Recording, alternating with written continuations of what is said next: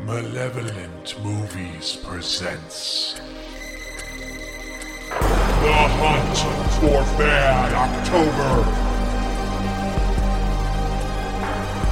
Ryan has selected Sledgehammer. Hey, all right, everybody. Welcome to Malevolent Movies Presents The Hunt for Bad October, our continuing quest to find the best of the worst horror movies that are out there. And tonight, I'm very excited. Very special night because tonight is my pick. And it is a movie that has grown to be very close to my heart over the last 2 weeks since I've watched it so many times. My movie is from 1983, Sledgehammer. Sledgehammer. Yeah. Not to be confused with the TV show from the 80s as well, because if you do a Google search, you have to make sure to put in, to find any info, you got to put in 1983 movie. Otherwise, you're going to get just nothing but screenshots and blogs about the TV show from the 80s. But why didn't we watch that? I don't know which one's better, man. I don't know. I think my movie there, the movie I picked is more memorable. But anyway, my keywords were ghost and revenge. And luckily, I think I stumbled upon something that satisfies both requirements and satisfies my need to watch the worst fucking trash that exists in the world. Because that's something I've done since childhood. I love really, really, really bad movies. And I think I found one. But we'll let the fellas judge as we go on. I can't wait to hear what people's... No, you hit the nail on the head. Yep, hit with a fucking sledgehammer in slow motion. You did it. Can you tell by our very subtle enthusiasm? Oh man. Now, okay, so the movie, I don't even know if we've even been doing this, but do we even go over the synopsis, like the actual IMDb synopsis before we, or we just launch into these movies? We're just going. We should probably do that for this one. Okay, so here's the synopsis: a young boy murders his mother and her lover with a hammer. 10 years later, a wave of teenage murders plagues the same era. You know what? I won't disagree with that, except they were definitely in their 40s. The murders that happened later. Well, and it wasn't really even a wave. It was like a mild trickle. It was a couple of kids get killed. It was like a puddle. And we're not even sure the boy did it. So, but anyways, Sledgehammer is... It's certainly it is a relic of a bygone era. Yeah. Absolutely. It's like a time machine. It's like stepping into 1983. Yeah. Yeah. In a way that I've never really seen it before. Or wanted to. Or cared to do so. I feel like a lot of this is probably improvised. The first thing I popped out about it, Oh, no. when I found it online, Yo, Ryan, was that you it popped gets all out. this Ryan, credit for stop. being You the might- second- All right. So we're back after technical difficulties. Yeah, it was fucking Sledgehammer. Ryan, why don't you just get this show on the road? Get this sledgehammer in the hands of a giant. A fucking huge dude. All right, so yes, Sledgehammer. We open up real hot on the title card, which is Sledgehammer. Now, it looks like it was actually made by somebody, like it's a sculpture. Like they just videotaped some sort of sculpture with like a black background because it's dripping blood. Like it looks like somebody's dripping blood. It looks like motor oil. Yeah, it's very, it's more like trash. Sledgehammer. Yeah. Ah. And we hold on this. We hold on this title, this sculpture of the drippy oil sledgehammer Get used to hearing "hold on this." Yeah, that's going to be a theme of this movie. for 19 seconds. I counted every fucking second of all of these long shots during my parts. So for 19 seconds, we see the title card, Sledgehammer, until a sledgehammer, in fact, comes down and smashes the title card to let us know that it's not fucking around. We're going to see some sledging. We're going to see some hammering and some sledging in this movie. I was very disappointed that at the end of the movie, we didn't get like a break the fourth wall Sledgehammer TV break. Yes. Like, He's coming for you. is the killer still here? And then all of a sudden, whop, and then the screen shatters and the credits roll. Yeah, that's how Silent Night, Deadly Night Part 2 ends. It's like the knife coming at you, and then it freezes, right where... But I don't think the director was... there wasn't a lot of ambition involved with the making of Sledgehammer. They may have been a little coked up. Nothing wrong with that. So yeah, we get that title card, 19 seconds, boom, Sledgehammer comes down, explodes the title, and then we get an opening credit sequence, which is this very of the time red filter effect over a bunch of faces that we can't really make out, and we get the credits, and it's got this generic synth score. Maybe it wasn't generic for the time, but we get this synth score, this John Carpenter knockoff droning kind of piano synth thing. A lot of the music in the film reminded me of Creepshow, which came out a year before this, so maybe they were kind of cribbing off of that. I don't know. Creepshow was 82, this was 83, so maybe they took some inspiration from that. So then credits end, and we fade into an establishing shot of this house, kind of in the middle of nowhere in California. And again, we hold on this shot for a total of 28 seconds. 28 seconds. Really? It was only 28? It was only 28 seconds. Before. I would have guessed it was 6 minutes. It feels like And it. nothing happens. Nothing, yeah. Nothing happens. Yeah, there's nothing. I've got the movie playing in the background right now, and I can't tell if it keeps freezing or if this is just the point that they decided to freeze the movie, like for effect. Yes. And that is the key to Sledgehammer. If it weren't for the VHS artifacting, like flying all over the screen, you would never know if it was moving. Yeah. And so finally, after an excruciating 28 seconds, we hear some audio. We hear a woman is arguing with what sounds like a child. Eventually, we find out the camera cuts into a room, and it is indeed a woman wearing a negligee in a very sparsely decorated room, is having a out-and-out screaming match with a child. Now, their dialogue overlaps each other. Another thing that's going to happen throughout Sledgehammer, where it's hard to tell what's being said by each cast member because they're just talking all over each other. Kind of like this podcast. What? Yeah. What are you talking about? Cribbing from Stop Sledgehammer. killing comedy, boy. That's enough. So it's a woman screaming at this little child. This child's probably 9-10 years old. Get in that closet. Getting the kid screaming back, I don't want to get in the closet. Well, the woman wins, presumably his mother. She shoves him in the closet. You get back in that closet. I gotta go fuck this stranger. Mom, I don't want to get in the closet. So this touches on my number one grievance with this movie. The location that we see on the exterior is like some sort of cabin barn style thing. Mm-hmm. You get in there and it looks like a fairly normal home. Mm-hmm. So I don't believe that the interior, it comes from what we see of the exterior. No. But then also, why does the boy have to go in a closet when in about 10 minutes we're going to learn that this home has an infinite number of hallways and rooms, all fucking white? So why couldn't that boy get a whole room to himself? You don't need to have like 15 rooms to fuck in. You just need the one. They just really fucking hate this kid. I mean, yes, that is true. Well, that, and perhaps maybe the kid has walked in on previous dalliances, and it's been real awkward because maybe the guy doesn't like to stop. And he's like, let the boy watch. No, maybe. God. Yeah, the kid's a peeper. You just painted a real bad picture here. Yeah. Anyway, though. The kid's just like laying on his belly on the floor trying to look in the crack in the door. Well, I would normally say, Joe, shut the fuck up. But I think he's that onto something. comes back. Yes. Yeah.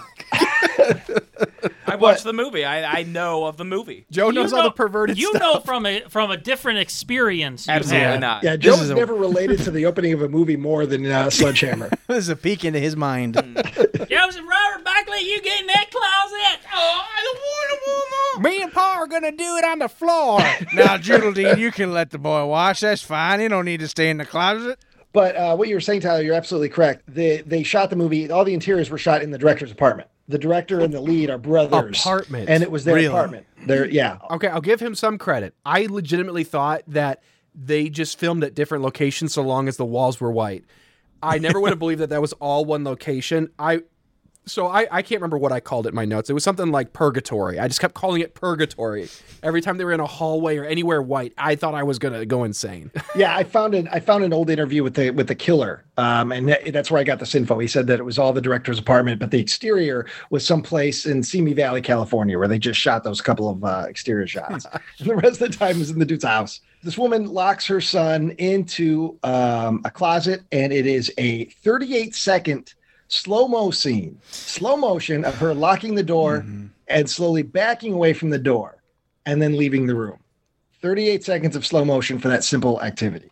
Then we start to get a little more action. We start to get a little more story. The woman walks into another room where a man credited as simply Lover is is sitting in an easy chair. He's got a glass of champagne, maybe a glass of beer. And the woman, she's now gone from abusive mother mode to sexy seductress mode. And she starts saying stuff like, how do I look? Do you like what you see? And the lover... Sexy enough for you? Yeah, sexy enough for you. I believe what she says. And the lover says, she asks him, what do you think? And he says, what do I think? Damn. And you look good. And it is as slimy and as ridiculous and as over the top as that. Well, it's supposed to be 1973. So yeah, that's true. Yeah. That is true. And so the couple begin to talk, and that's where, through their dialogue as they're kissing and canoodling, you find out that, yes, indeed, they are both cheating on their spouses, and they want to run away and start a new life with each other, but they're stuck with the pain-in-the-ass kid. And you also get a little bit of exposition to the rest of the movie in this dialogue, where the man, as the woman starts to go down on him, starts sucking his chest hair like spaghetti. She gives him licking his belly button. She gives him a belly button job that's pretty steamy. Yeah, I mean, oh, that was upsetting. It's like low main. Oh, it's probably stuck in her teeth. No, it was high main, because that was not where the dingus was. I love an Audi. But oh God, Les wins. This I can't wait to see the audience retention is going to be at this exact moment when it drops. Mm-hmm. Yeah. And so she's giving him a belly button job. He mentions their location. He lets us know their complete location and all the things we need to know for the rest of the movie. He says, we're 50 miles away from any telephone, all alone in the country. So, okay, now we know they're secluded, cool. Which will come back to the rest of the movie. Just you, me, and this sledgehammer over here. That's right. And she's like, ooh. She thought he was talking about his wiener, but he was indeed talking about a literal sledgehammer that ends up slamming into the back of his head. Somebody, we don't see who, we can presume maybe it's the child. Maybe it was somebody just wandering around 50 miles away from anywhere, just happened to walk into this house with a sledgehammer, and they bust the back of the dude's head wide open. You see some brain. Again, it's all slow motion, and there's a big Halloween-style stinger on the soundtrack. And then the man falls. The woman does the standard slasher thing. Oh, please don't kill me, all this. And it's all in slow motion. And then she is killed. It is, the shadow of the sledgehammer coming down a bunch of times on the wall and blood splattering the wall. We don't see who killed them. We can only presume. And then it dissolves to the countryside again by the house, and it says 10 years later. By the way, was anybody pissed later on in the movie when they realized the first 8 minutes of the movie didn't have to be here because it shows up again later in the movie? Yeah. Like the whole movie? Yeah. Yeah, you can skip the first 8 minutes. They'll show it to you again. Yeah. It'll still feel like the same length of time. Exactly. So let's see. Yeah, so it's 10 years later, and we see a van pull up to the house. Same house we saw from the first scene. And now we are introduced to our cast like a fucking tornado. The van door opens and they just explode out. They're all talking bullshit over each other, ripping on each other, making jokes about each other. It's hard to tell what the dialogue is. They're taking out. Oh, they're literally spilling out of the van, throwing shit along with them. I thought it was like a circus car. Yeah. Like a bunch of clowns coming out. Because when we started like isolating them to get to know each character, I was like, where are the other 40 of you? Yeah. Like I remember like 80 people getting out of that van. It was I was disoriented. I thought I was high. Yeah, I was waiting to see that they parked over a pothole and somebody had lifted up the pothole and was just crawling up through a hole in the floorboard just nonstop. The old, a bunch of chuds coming through. But so we're introduced to our cast real quick. It's 3 couples and 1 seventh wheel. We've got Chuck and Joni, John and Mary, Jimmy and Carol, and Jimmy looks like Oates from Hall & Oates. And Joey, who's just along for the ride. Joey is, I guess, the trickster. He's the dork. This was my description. A bunch of bodybuilder dads and Geraldo Rivera go on a camping trip. See, I kept referring to him as Ben Stiller. Okay, that's good, too. Or White Goodman from Dodgeball. Yeah. Well, and also, what's with the naming convention here? We've got Joni, John, Jimmy, Joey, and then we've got Chuck and Carol, and then Mary. Like, were those just names back then? Like they're just like there was 8 names you could choose from. 4 guys, 4 girls. That was the whole baby book. Yeah. Like a lot of this feels like, I guess this kind of a person was just like young once. Yeah. It sounds like how the dwarves in The Hobbit were named. You got Joni, Joey. They just named them so they rhyme. I really wish the van driver would have done that, cutting them on his fingers, biffer, buffer, and Bilbo. And then they go in there and they start just trashing the place. And they do. They do. Yeah. They do that exact these are thing. the dwarves. Yeah, this is just The Hobbit. Yeah, we've got that. Sledgehammer is just an early remake of The Hobbit. Damn. Low budget. We did it, guys. And so, yeah, all these characters just come out, and it's just right away hollering and hooting, and it's mind numbing. One guy keeps putting his beer on somebody's head. Yeah, that's Chuck. What was that whole thing? What was the deal with Chuck putting his beer on that lady's head? Oh yeah, all the time. Chuck does that later, and then hits her in the eye with it. Yeah, and then at one point spills it in slow-mo. Like, what the fuck? Why are you putting your beer on her head all the time? Oh, and then there was one really weird shot where as they're getting out of the car and they're just throwing their shit on the ground, they just cut to like a stagnant shot, like of a tripod about 8 feet high, just pointed straight at the ground of their pile of crap as somebody throws a sleeping bag on it. It was just very odd. It was like, hey, we got to make sure we get that shot of all this stuff so that we know what they have. Well, and someone does a somersault on it. I was going to say, there's somebody does a stunt. Oh, one of the stunts in the movie is right there. One of the stunts. The one stunt. He got paid $50 to do that. I want to do somersault on a stunt. So they get out of that van and they talk to the driver, and the driver speeds off, and he says something about tuning up the van. Did they hire this man to drive them there? Well, he's like were a they butler. Was he taking their van to fix it? Was he a mechanic? Okay, so what was his relationship? He's a groundskeeper. This is filmed 1982, let's say, okay? Now, there's only one person in this room that might be able to help us here, but I am not at all surprised at the concept that getting your car like an oil change was a weekend retreat. You had to drop it off, and then in a week you might hear back about your van being ready. So there was this great gentleman who has an awesome service where he picks you up, drops you off at a cabin resort, works on your van, picks you back up, and takes you home. 50 miles away. Ryan, yeah, 50 miles away from any telephone. I was a toddler when this would have been made, so I'm not really sure if that was the case at the time. But I will say that if you in his dialogue, he says his terrible line. I wrote it down verbatim. He says, "I'll have the transmission shifting gears better than a good woman on her honeymoon night." Which means... And then he backs out of scene and backs out of our lives. Yeah. And we never see or hear of him again. Lives too. So they chartered that bus, or it was theirs. It sounds like it's like if you went to the mechanic and he's like, "You got fucked up spark plugs. You like Wisconsin Dells?" And then like he drops you off there for the weekend, and then he goes fixes your car. I'll be back for you. You don't know I'm coming. There's no phone. Bye. Don't get murdered. House is haunted. Watch out for that little boy who's also a very tall man. Don't phase through any doors now. Yep. See you later. Don't wander into a scene. Sometimes your friends might be frozen, but don't worry, they'll come back. Yeah. Yeah. Just take things slow. Wink, wink. I wish we would have gotten more of that character, because you could tell he was a lascivious, dirty old man, and he's got ridiculous one-liners, but we will never see this man again. Here's to swimming with bow-legged women. Where are we at, Ryan? Let me see. I'm almost at the bottom of my page, which means I think I'm almost done with my bit. We're Hold like on. 3 minutes I got into the this transmission movie. shifting gears like a woman on a honeymoon. Oh, we're going to play this whole podcast in slow motion. Oh, good. Almost the entire thing. It's better if you play it at like 0.5. So now we start to get a little bit of the characters breaking off, getting to know who they are.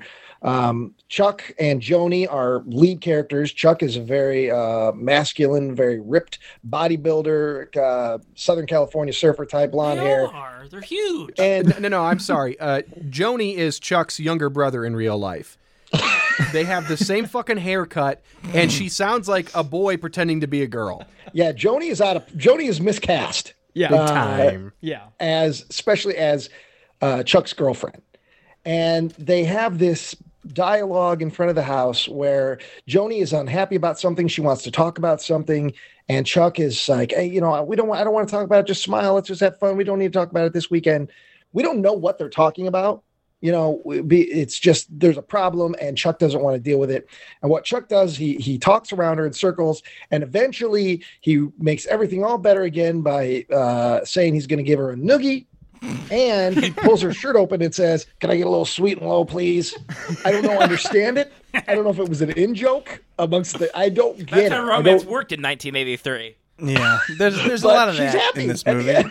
She's okay with everything because of that. But then doesn't he immediately say something like, "Hey, pick up all the shit. Yeah, can you pick up my shit for me?" Later, nerd. I farted. Yeah, that's when he hits her in the eyeball. You can stuff her into a locker later. Yeah. I don't buy that they are together. It's so strange. No. Very awkward. That was the most confusing thing about the movie, I think. Well, because we later find out that their fight is about Joni. Wait, which is it? One of them wants to get married. Chuck sounded like he proposed to her. Yeah, and then said, "Nah." Engaged. Because this feels like Chuck. Chuck shouldn't have been here this weekend. This is Chuck's side girl. He doesn't know any of these people, and all of a sudden he's thrust in the middle of a situation where he has to be the hero, I guess. I don't know what the fuck he's supposed to be. But this is a weekend he never wanted, and it definitely regrets. Yeah. Mm-hmm. Maybe he was part of the entire spark plug situation where you guys will fix your car and we'll even give you a best friend for the weekend. And he'll be handsome and strong. And one of you lucky ladies gets to be with the jock for the weekend. He is the mechanic's son. So Joni met him 30 minutes ago and immediately wanted to marry him. Yeah. Yeah. He said, "How you doing?" And she assumes they're engaged. He's it's like the farmer's daughter situation. So yeah, that's and that ends my opening. Oh, I should say also that right before that happens, one of the other characters, John. Yeah. Another big jock, dude. Oh, bigger than Chuck. He's mad. Yeah. He's a big heart. with a huge forehead. He looks like a high school teacher. teacher. He's going to go look around, and they're like, "All right." Oh, but hold on a second. After he's done looking around, he goes up to Mary, who's by the van getting stuff, and I'm saying it as it is. He literally grabs and lifts her by her vagina.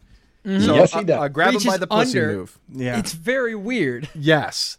I've never seen a move like that in my life. And I'm going to attempt that tonight and shatter my pelvis and back. You trying to lift yourself up? Oh, yeah. So a romantic song plays while the couple walk next to shrubs. How long is that shrubs shot? Again? Shrubs. Yeah. Shrubs. That's fine. And then Chuck violently pulls on Joni's hair for fun. He pulls on her hair? Oh, yeah. Oh, gosh, I don't remember that. He's trying to see if it's a wig. This fucking... Oh, my God, he does. This shot. How long is this shot? About a minute, Too probably. long. So was slow-mo a novelty at this point? Oh, this is... Yeah, I mean, it was on the VHS camcorder. This so is over 2 minutes long. This is over 2 minutes long. Over 2 minutes. A single shot. And then at the end of it, Chuck rests the can of beer on her head, and it falls, and he goes to grab it and bats it right into her face. Yep. Chuck is terrible. That's my theory is that these guys were shooting on video, so it gave them so much freedom that nobody had at the time. When you're shooting on film, you always had to, overcrank it if you're going to do slow motion. Well, These guys could be like, fuck it, we can do everything in post. And I think all of that was done in post. They're just stretching it out because they were excited they had this thing. Yeah. Hey, we can do slow motion. Let's fucking do it a bunch. That doesn't make it better, but that makes more sense. No, yeah, it's still it was still bad choices all around. I was surprised that there were so few characters. There's a lot of characters, but I feel like there's more people listed in the opening credits than are in the movie. Yes. Which was very confusing. We'll get to the credit at the end. We'll get into I doubt you guys sat through the credits. I did, actually. Well, there's some jokes. There's some goofs in the credits. There sure is. So the man in the red shirt's going through piles of junk, and then John? I guess, sure. John. I don't know names in this movie. I couldn't tell you. But then they pulls out the titular sledgehammer and the screen freezes. So that scene ends like that. So that scene ends like that.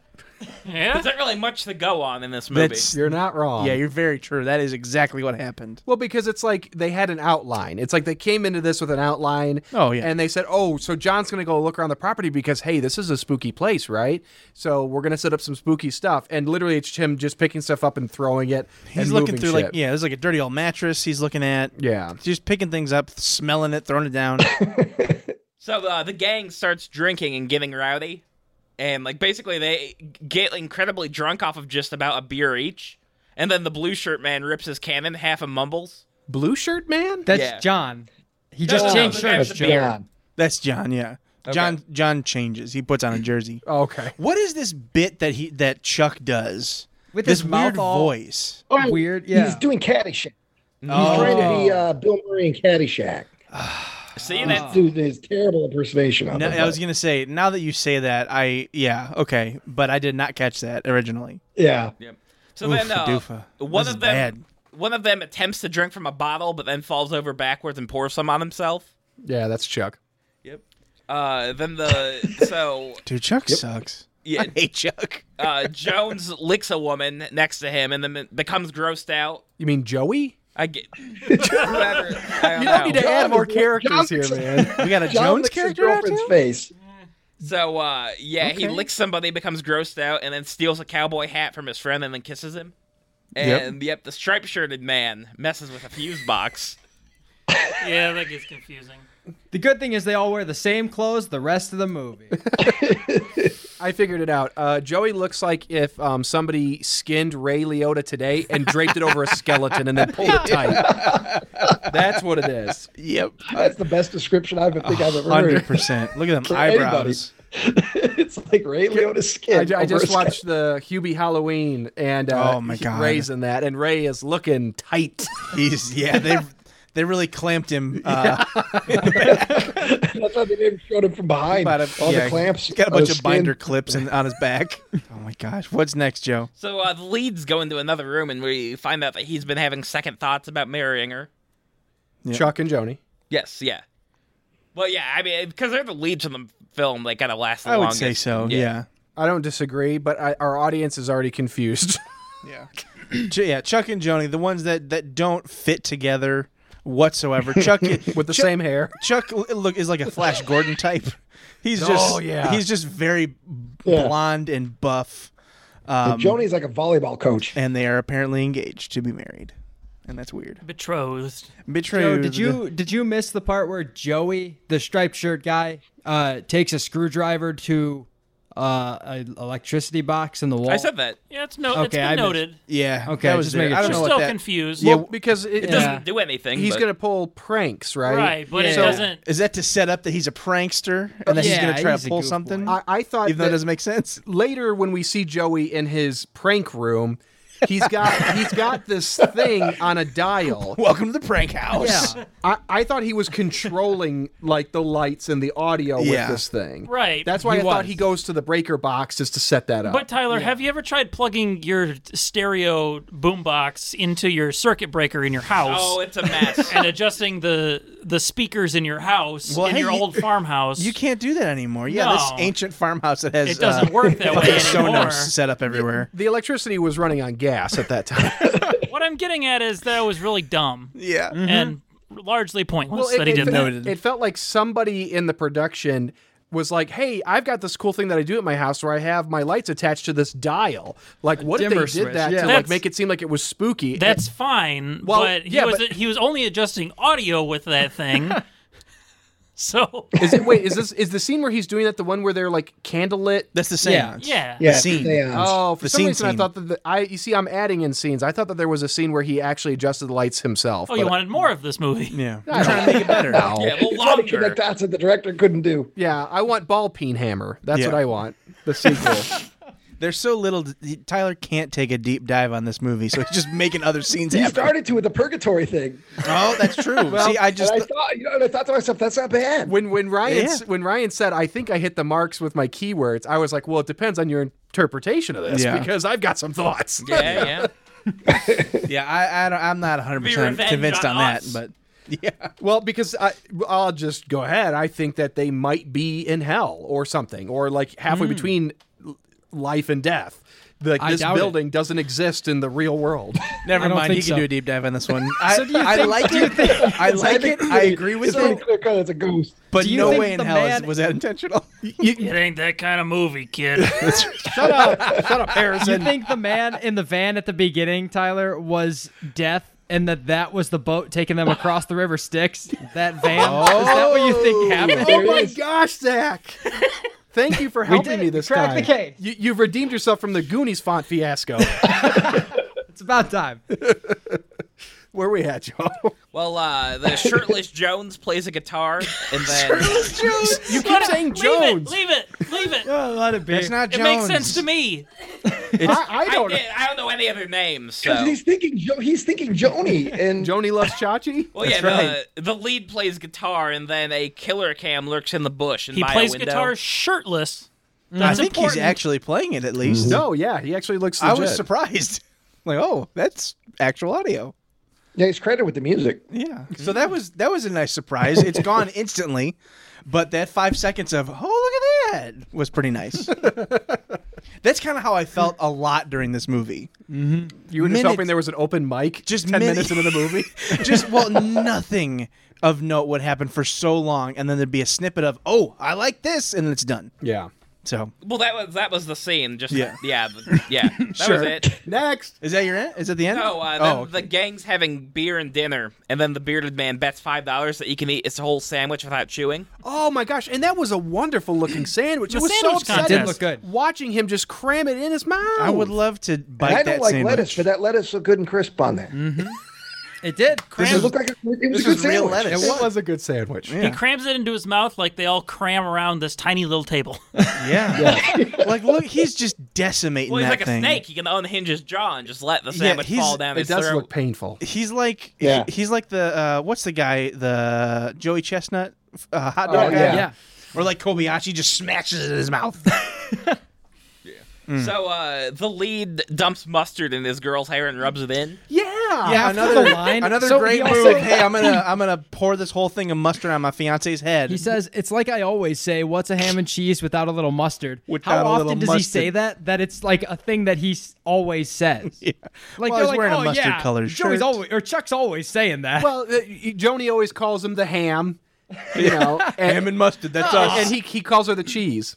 I don't want to know what the mustard is. But Joni, He see, always talks about his bologna hammock. Joni gets rocked with something like a mayonnaise ball or something. And she's fine with it. Well, he spits it out. Well, that's the thing is he shoves it all in his mouth and then he pretends to explode like a zit, like that Animal House bit. Yeah. And then he spits it and it hits Joni and then she's like, "Oh, gross!" And that's what prompts. Joni is just getting the shit kicked out of I her so hope far. no one dumps a bottle of mustard on me. goodness! Oh my god! I'm getting mustard all over me. You crazy boys. And then it just turns into this massive food fight forever. I hope you like a cream pie. Yeah, and then she smashes the pie into his face, and then they proceed to waste all the food that they brought. Yeah, and they just like shake up beers on each other. Yeah. They're pouring like booze on each other. They Like could what be the there fuck? for months. They don't know if that guy's coming back. They just waste all their food. Yeah. Then they remember they're 50 miles from any phone. I will say this lends some credence, I guess, to Tyler's Purgatory. They just have an endless supply of food. Yeah. Their food just never diminishes. But they can't eat any of it. There is free. Yeah, there's The only way you can eat it is to shove an entire sandwich They in your never mouth. get nourishment. They're yeah. never full. You can Just- eat yeah. and eat, but you'll always be hungry. You can drink all the beer you want. You'll never get drunk. You'll never be thirsty. Oh, what's that line from Pirates of the Caribbean? You best start believing in ghost stories, Miss Turner. You're in one. You're in one. That was the trailer. So yeah, then the lead climbs up on the table and gets a bowl on his head. Like you do. That's it for all my sins. That's it all. for you. Okay. Ooh, Trevor. Okay. Let me get that out of me. I'm sorry. I apologize. From that big sandwich. Yeah. I just did that challenge here in the studio. Big sandwich challenge. Hey, I'm saying that could be an episode. We get Joe like 6 sandwiches. Do you think on the 40th anniversary of the Sledgehammer release, Jimmy John's will do the big sandwich Yeah, challenge? absolutely. Yeah. They'll be giving out cups, XL cups with like the Sledgehammer logo on The them. Big John Sledgehammer. That sounds like a Ryan and Brian bit. Yeah. It's an on location. Get ready, 40 years since we were graced with Sledgehammer. Do you remember where you were the first time you saw it? Right, Brian. Roche Company. Get us through this, Trevor, please. I'm all right, fellas. I'm trying. All right, so the ladies are all mustardy and gross, so they go into their shared room and they change. And they're talking about how these boys are a little too crazy. I wrote down couples Goldilocks sex schedule. One couple is having sex all the time, and she complains that maybe I need a little break. I'm exhausted. Then one is abstaining, I believe, for some reason. They never say why. They seem Mary. Yeah, I believe they are both frustrated in this scenario. Carol wants the dingus, can't get the dingus. John's trying to give Mary the dingus. Mary don't want the dingus. Okay, that's the gotcha. The boys have a similar scene where they talk about crushing puss, I believe. Getting a throbber. This is my favorite scene. Yeah, getting a throbber. I get a throbber, man. They just kind of throw. He got so horny. Yeah. Driving on the freeway because he saw a girl driving a car past him, and she was so hot he had to pull over and jerk off. Well, there's one sensible. You don't want to drive with a hard on. Yeah, they cut. His friends are like, "Yeah, boy." Oh, the '80s were awful. They cut between these two scenes like 2 or 3 times.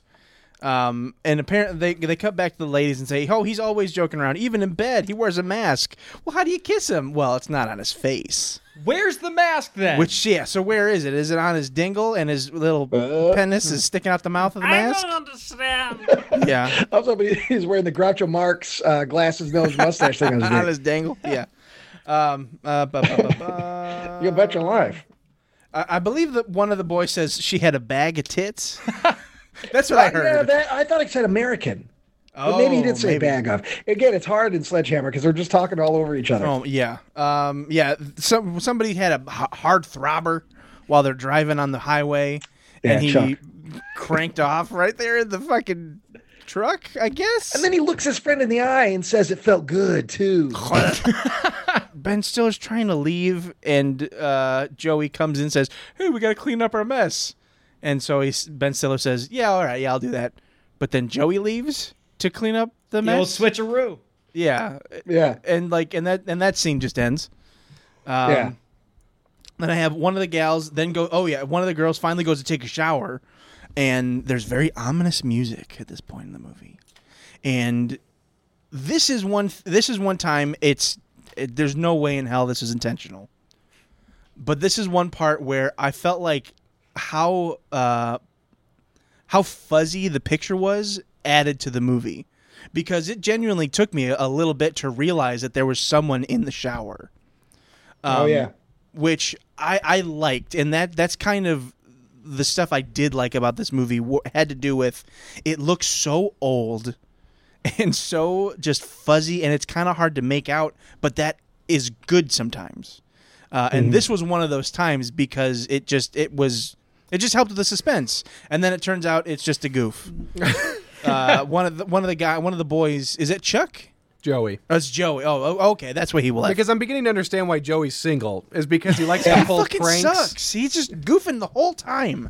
Oh, and then we see this beautiful shot of the sledgehammer just sit there and then eventually disappear. Well, and she gets like spooked by it at one point, doesn't she? She like sees it and is like, "Oh, why is there a sledgehammer here?" Yeah. And then like goes to shower anyway. Yeah.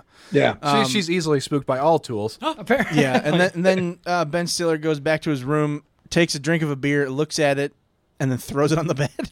You see, now I'm getting more of a Jim Varney vibe. Okay. All right, Vern. Know what I mean, Vern? Where do you get a Jim Varney vibe from?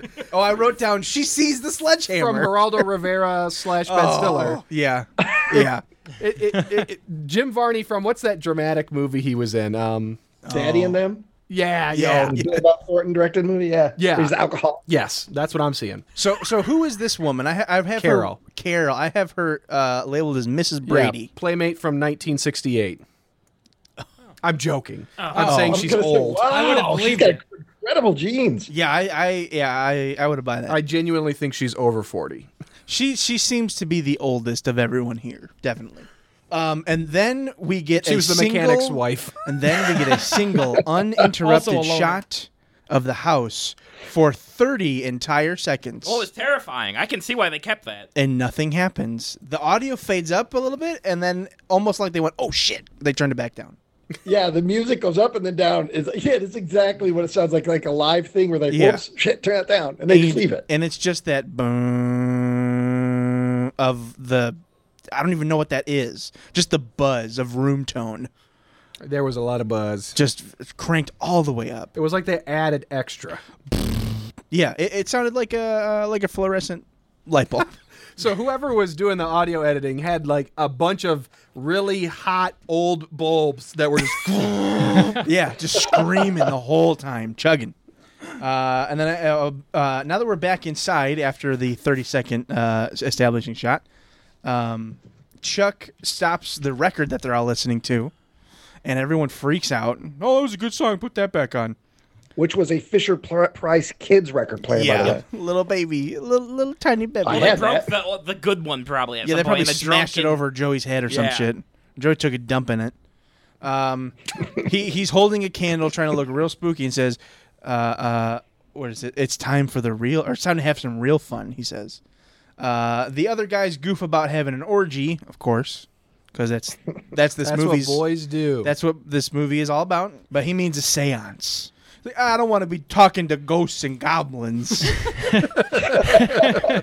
Hey, what is it? Pick on John Day? John says, because John's got a real thin skin for being such a tough guy. yeah, no kidding. He's a He's a bitch. He's a pushover.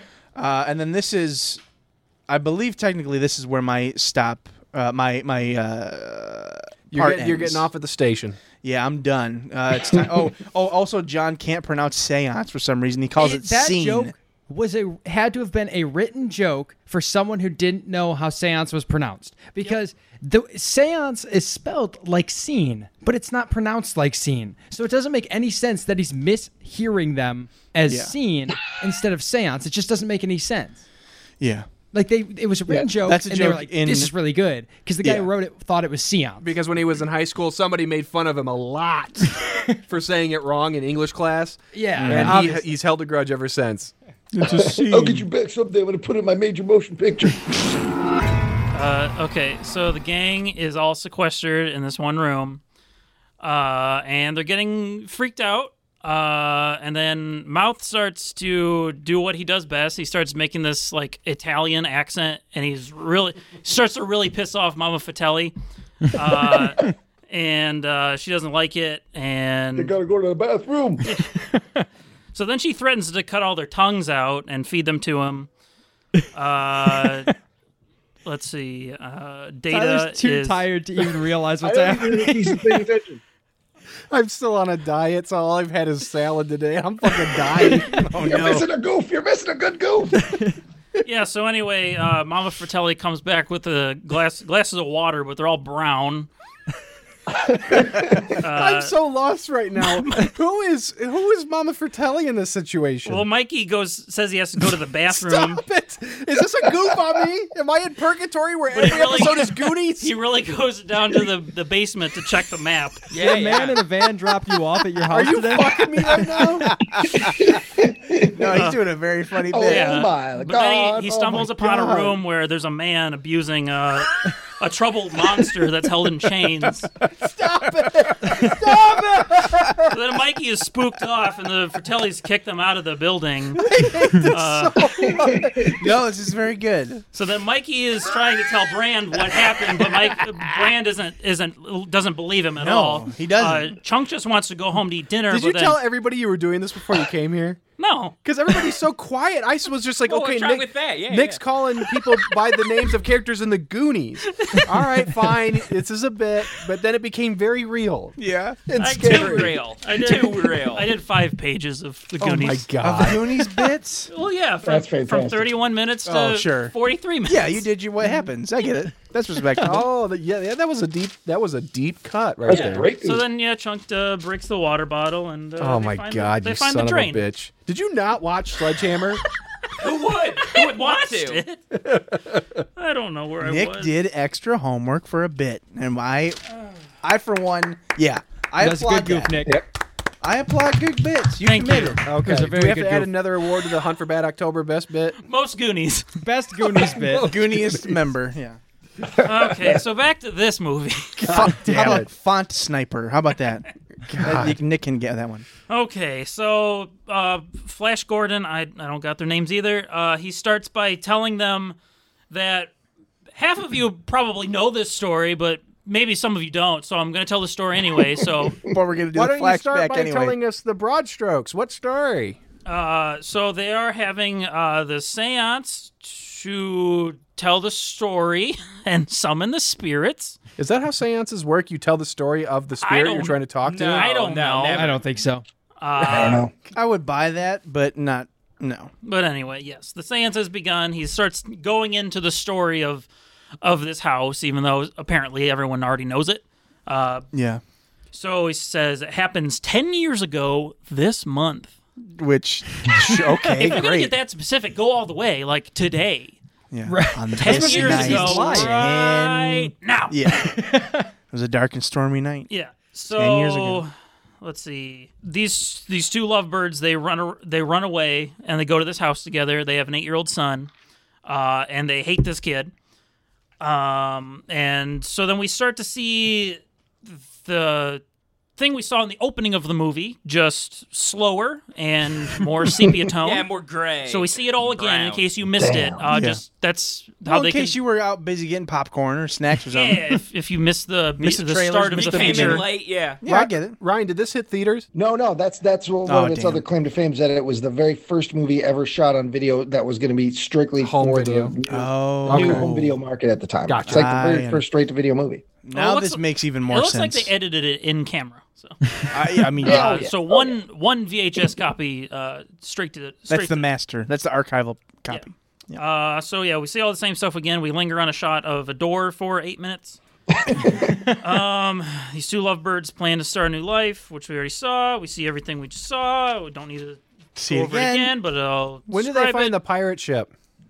That's a little bit later. That comes a little bit I later. can do the joke too. Originally in the script, there was supposed to be a big octopus thing, but it got cut out for That is a time. deep cut. Yeah, slick shoes.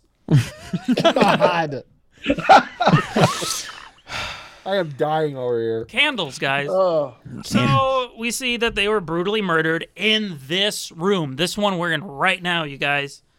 And they were just turned to mush by a hammerman, a Hammer bro. Mark Hammerman? hammer madman. And they never found him, or they never found the boy, rather. So the little boy was locked in the closet. We were left to believe we are left to assume, you and I, the people who know this story, that he was taken by the killer. But the police just assume that he's dead. They just either gave way, up searching the house, apparently. They never Yeah, opened just- that door? Just quit. the Which, door with the lock on it Yeah. that shouldn't have one because it's a closet? yeah. Once we wrap this up, I have a lot of a long list of questions about the boy and what happened to him. And throughout this tale, and this isn't Sledgehammer's fault because this is every horror movie ever, Chuck has an incredibly captivated audience. Yeah. Nobody's there's no crosstalk for the first time in the movie. Nobody's asking questions. Everyone is just listening to Chuck. If any of you motherfuckers try to tell me some story about a boy who was trapped in a closet and then hammered his mom to death, I wouldn't listen to you for 5 fucking seconds. I'd ask for a sandwich, I'd cram it in my mouth, and I'd go to bed.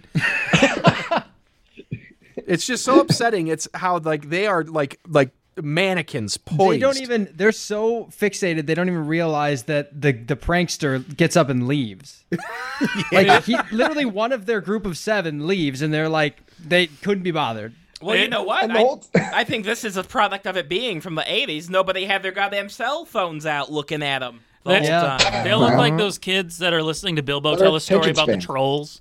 And they're like, turn them all to stone. Monstrous trolls. Anyway, better But this movies. is also the moment where the jokester is, for our benefit, as we are the audience and we have the benefit of the camera, is he's looking sideways. He's looking at everybody like with shifty eyes, and then he's winking. Yes, So I guess he's supposed to be winking. repeatedly. Chuck, Yeah, so we but know it's he's goofing. so cringy and weird. His He looks eyes like one are of those going- clocks, Yes, those cat like the cat clocks clock. with the eyes going back and forth. He looks What like is he when doing? E.T. hides in all the stuffed animals. Well, because they're doing this panning shot where everybody's looking directly into the camera as if it's Chuck turning to look at each of them individually while holding a candle in front of himself. And while we're doing the pan, we see Joey doing that.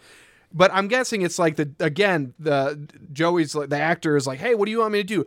Oh, like, so you're about to pull some pranks. So why don't you look like you're gonna do something to these people? Why don't you act real shifty? And that was his best interpretation That's of what that. he does. How does Ashton Kutcher, when Ashton Kutcher was in Punk'd, what did he look like backstage? And I know that this was like 15 years early, but that's what he's going for. So what we learned from the story is that the husband of the wife who was hammered to death was the prime suspect, but no. So I wrote this in quotes because I couldn't tell what he says. It says he was the prime suspect, so no charges were brought against him, no charges were brought against him, which one of those is just crazy. Like, he was the husband, so no charges were brought against him. Well, it could be him. He's the husband. He loved her. Yeah, he smashed her to bits, but, he was the husband, so Yeah, what can we do? That's the 70s. So, yeah, that mushmouth audio of this movie kind of confuses here. It's hard to tell. So then Joey takes off and he slinks away. And Flash Gordon says, tonight we asked the spirits who killed them. He wants to know. So he says, rise spirits, walk among the living. And it looks like this works because the door lock that we've seen from the little boy, the closet he was trapped in, it unlocks itself. Or it just fades, dissolves into unlocked, Yeah. And then at this point, the Joey, he is in the other room fiddling with knobs somehow attached to a PA system in the house through a cassette player, playing spooky pre-recorded messages that I can't tell which one of these pranksters recorded the audio, but it's like actually giving information. It's actual dialogue that they planned this out so far in advance. But that's going on. And he keeps DK smashing the ground because he's so giddy with excitement about their prank. He is having a blast. He is just cracking the fuck up. But as the fooling and the tomfoolery is going on, we see Hammerman coming down the stairs. Just his boots and a hammer.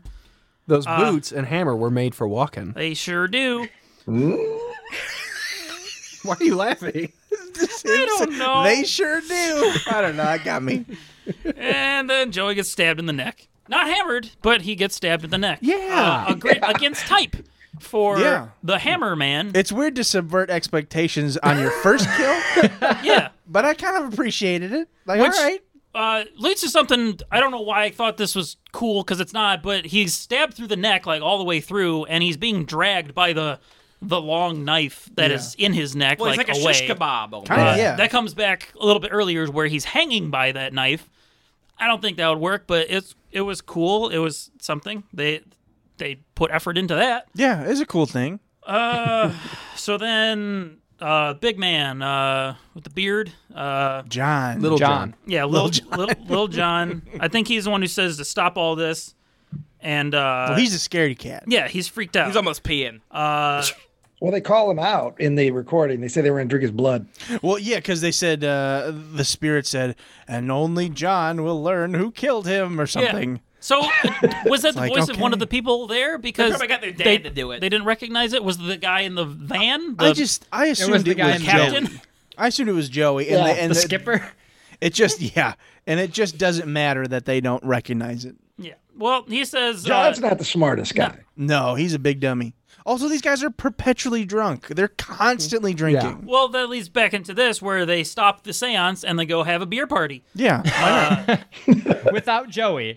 Yeah, where do they think Joey is in all this? They don't care. Taking a huge shit. They're having a great party. They don't even notice he's gone. Like, I can get the idea that, like, somebody goes off to go to the bathroom, you just make some sort of assumption. But I think usually, like, 15 minutes, somebody starts asking questions. Right. This is like cut to hour and a half later, and they're like 8 cans deep each. There's 7 people in this house, and you were all doing one very specific weird thing, and then all of a sudden you're like, oh, all right, yeah, we're done. Yeah, let's get some beers in us, and we're just gonna kind of sit around again.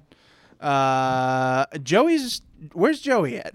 Yeah. Well, and like where they don't find out till later that this was orchestrated by Joey and Chuck, and so one would assume that the house is actually genuinely haunted, at this point, right? Like they're all under the assumption the house is haunted. They're like, time for beer charades.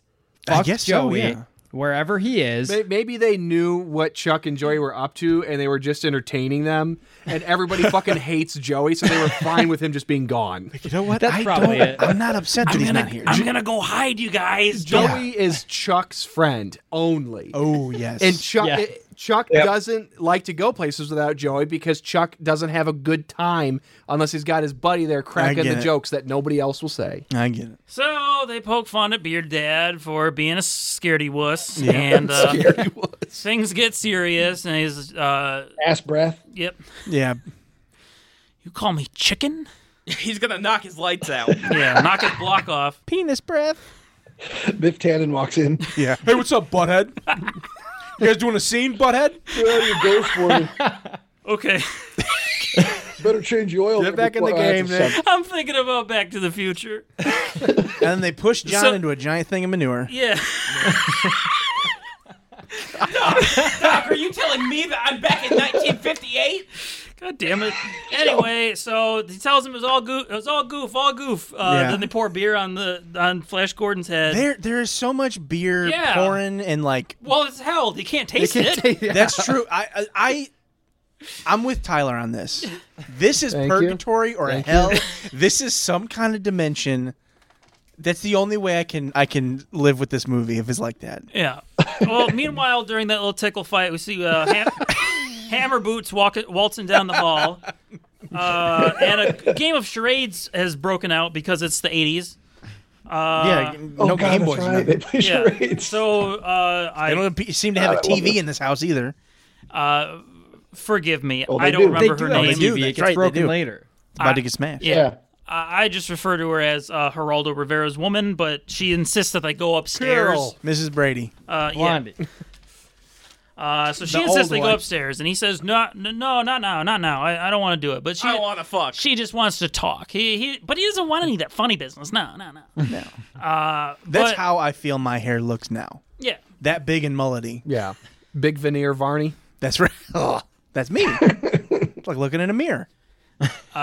So I kind of blanked out at this point, but she threatens to show everyone her breasts, and that's how she convinces him to go upstairs and talk. Sure. Yeah. She starts talking about something and starts pulling her shirt up, and he's like, no, ew, gross, And I don't want everyone to see your boobs. I don't want to see tits. Nobody else wants to see tits. Nasty Why would you think anyone here likes tits? Look at John over there. Yeah. And that's it. That's it for Nick. They go upstairs and they Here air quote we go. talk. They have a little conversation. They have the weirdest sex scene. Okay, so Jimmy and Carol get up from the group and head upstairs. Jimmy, almost sprinting down the hall, chugs his drink in the hope that he will get alcohol poisoning and die before he has sex with Carol. Joni grabs a drink and sits with John and Mary, and they wonder where's Chuck and Joey and Carol and Jimmy. Mary assumes they're helping Joey with a prank, but John likes to think Chuck and Joey are watching Jimmy and Carol have sex. So I wrote down this bit of dialogue between Joni, John, and Mary. Joni, he doesn't have to do that for his thrills. I see to that. Is that how you get yours, John? John to Mary, how else? Mary, you just wait. John, I've been waiting for 2 years. And then he turns to camera and rests his head on his hand and looks like a big pouty baby. Oh, my girlfriend won't have sex with me. Yeah, he turns into Sid Caesar all of a sudden. He's doing some bit from the Colgate Comedy Hour. Okay, so Chuck, looking for Joey, finds the weird cable adjuster for the stereo and some blood. And he's so calm about finding blood all over his missing friend's stuff. Yeah. I don't know. I think Joey's missing lots of blood. Oh, dang. Carol and Jimmy are in the bedroom, and she accuses him of acting funny. Carol flaunts a surprise, which it's like one of those white bags you'd put over like a dress or something. So I assume that there's like a nightie in there, but we never find out. No, it's a blanket. Yeah, I thought that was a surprise. She pulls out a blanket. It's a giant, like, hotel-sized blanket. It's enormous. It looks like down, maybe. It looks very plush and That's their and fucking comfortable. blanket. Yeah. Okay. They're going to... Jimmy likes housewares. Let's just get that out of the way. Gets Jimmy him is real excited hot by under the frames collar. and bedposts. What's the and thread count on blankets. this? Well, so anyway, this is for me to cover my butt. So you don't see my butt in this movie? Great. I don't want anyone to see my butt, okay? Yeah, I just want to lay on top of you motionless. See my butt. according to Carol, Jimmy is shaking like a leaf, but you would never know because he isn't. No. So she accuses him of being a virgin, but he insists that he's done it before. So whatever the director, writer, this 45-year-old man. Yes, and I wrote down 49-year-old Carol then kisses and lays on 38-year-old Jimmy. Yeah. But whatever the writer director wanted out of this, if it's supposed to imply that Jimmy is nervous because he is a virgin and he's overcompensating by saying that, I don't care. This guy seems like a heavily closeted homosexual man who's very uncomfortable by this woman forcing herself on him. I think that there's actually shit in the dialogue earlier that is played for a goof that references him being gay. And I was actually going to bring that up because I thought maybe I read into some subtext. Because at one point, like, there's something where someone's like, well, you aren't one of those, are you? And he's like, so what if I was? Or something along those lines. And it's I hope he played it off just like that. He probably did. And I remember thinking that maybe that was supposed to be the thing, but then I also didn't know if they had, like, I don't know. I lost a lot of it in the dialogue. I feel terrible for Jimmy, is my point. Yeah. Because, and I'm not saying that Carol, like, he could have said no, and Carol might have backed off. But Carol is all in on this, and I think that maybe Jimmy felt the pressure of the other dudes in the house and was like, I've got to get this over with. Because the sex we are about to see I don't even know if it's the sex. least sexy sex you'll ever see. It's like that tantric sex. They just lay on top of each other for 42 hours like Sting would do. It's very peculiar, I think is the word I would describe. I think he just smashed his flaccid wiener on her belly button and thought that was sex. That's good enough. That's what it looks like happening. It's like In the Room. Well, and Carol was so embarrassed about this, about figuring out in this moment with a naked Jimmy kissing her chin that she's like, oh my God, he is gay. What do I do? And she freezes up, so they both go forward with nothing. But anyways, before we get to that point, Carol starts kissing Jimmy and they lay down. Camera starts wobbly floating down the hall in slow motion. We assume it's Sledgehammer on his way to kill them, but we also see Chuck still in his investigation state, trying to figure out what is this red substance. And he gets jump scared by Joni, who grabs his shoulder. Joni, this is what I wrote down, that Joni looks like Chuck's real life younger brother. They have the same hair. Hey, Joni, will you spot me? It's chest day. Yeah. Chuck is worried about Joey, but Joni isn't buying it. She thinks he's all about them pranks. So Chuck says, Joni, this is real blood. I don't know how or why, but I think Joey's been hurt. That's my Chuck. Huh? That's identical. Yeah. I'll be honest, though, I was trying to do a Sylvester Stallone. That did not come across. I thought Tommy was so. So was he, so you're good. This one's name's Cuff. This one's name's Link. Joni suggests they make the meat. Just make the meat. I don't know how or why, but somebody's got nerd. That's what Carol said to the one guy when he was trying to have sex. Just make the meat. Yeah. Just because you just make the meat. But come on, just make the meat. What the fuck is happening? From Goonies to The Hobbit to fucking everything Stallone. Okay. So Joni suggests they tell the others about Joey, but Chuck agrees he should, but eventually agrees with Chuck that he should go look for him first. And that's when Joni suddenly realizes that Chuck is very concerned for his friend. And we freeze frame on Chuck's face, and he's just like, oh. Hard cut. Jimmy's side ass and pelvis. Oh, yeah. He is now, so basically imagine like a sandwich of a woman and a man, barely, they're like almost not touching. There's a nanometer of air between them, and there's a blanket draped over half of Jimmy's backside. There's no crack, just the cheek. Yes. Is all you can see. Yeah, so he's on top of Carol. They're kissing with little to no thrusting. They continue to kiss in slow motion, specifically not fucking. The door handle begins to turn in slow motion. And then we cut to a tight shot of Jimmy's ass, cheek, and thigh as the camera glides past them like the trench run in A New Hope. We see more of Jimmy on Carol, whose legs are closed so tight there's no way they are having sex. And then we hard cut to the bedroom door where Sledgehammer is peeking his face and translucent mask into the room. So I don't know, Ryan, is this like a beauty mask of some kind? I'm sure it has a name. It's something that showed up in movies, specifically like the 70s and 80s all the time. I'm sure there's a name for it. I've seen it a million times. I just don't know why a resurrected ghost of a kid would be wearing a mask because it's Mama's mask. Whenever Mama would get ready for the man, she would wear it. I think that's just maybe that was John's mask. I think that's just an off the shelf like costume, like Halloween costume mask thing you can get anywhere. Yeah. I don't think that's like a special thing other than like I just figured it was like some like it blends your makeup for you. Yeah. What? I don't know what Joe said, but I agree. No, it blends your makeup for you. You put the mask on after you put your makeup on, and it blends everything into a nice mixture. So, anyways, and now I can't get over Jimmy and Carol's sex, and now I think this feeds into the purgatory thing where Jimmy's experiencing the worst thing that could ever happen to him over and over and over. Him having sex with a woman, he hates it. But anyways, well, he smiles later on. He's smiling in bed. We see more of because it's done. Because he's done. He doesn't have to do it for another day or so. Yeah, I get it. We see this more. It's clicking. Joni. While Sledgehammer's peeking on Jimmy and Carol, Joni walks down the white halls of purgatory and opens a random door where she finds Joey standing upright somehow with the knife through his neck. He then falls into the hallway next to Joni. Oh, yeah, they prop him up. Bringing it back to Goonies, it's like when Chunk opens up the freezer for the ice cream. Yes. But it makes more sense because it's a stiff, literally frozen.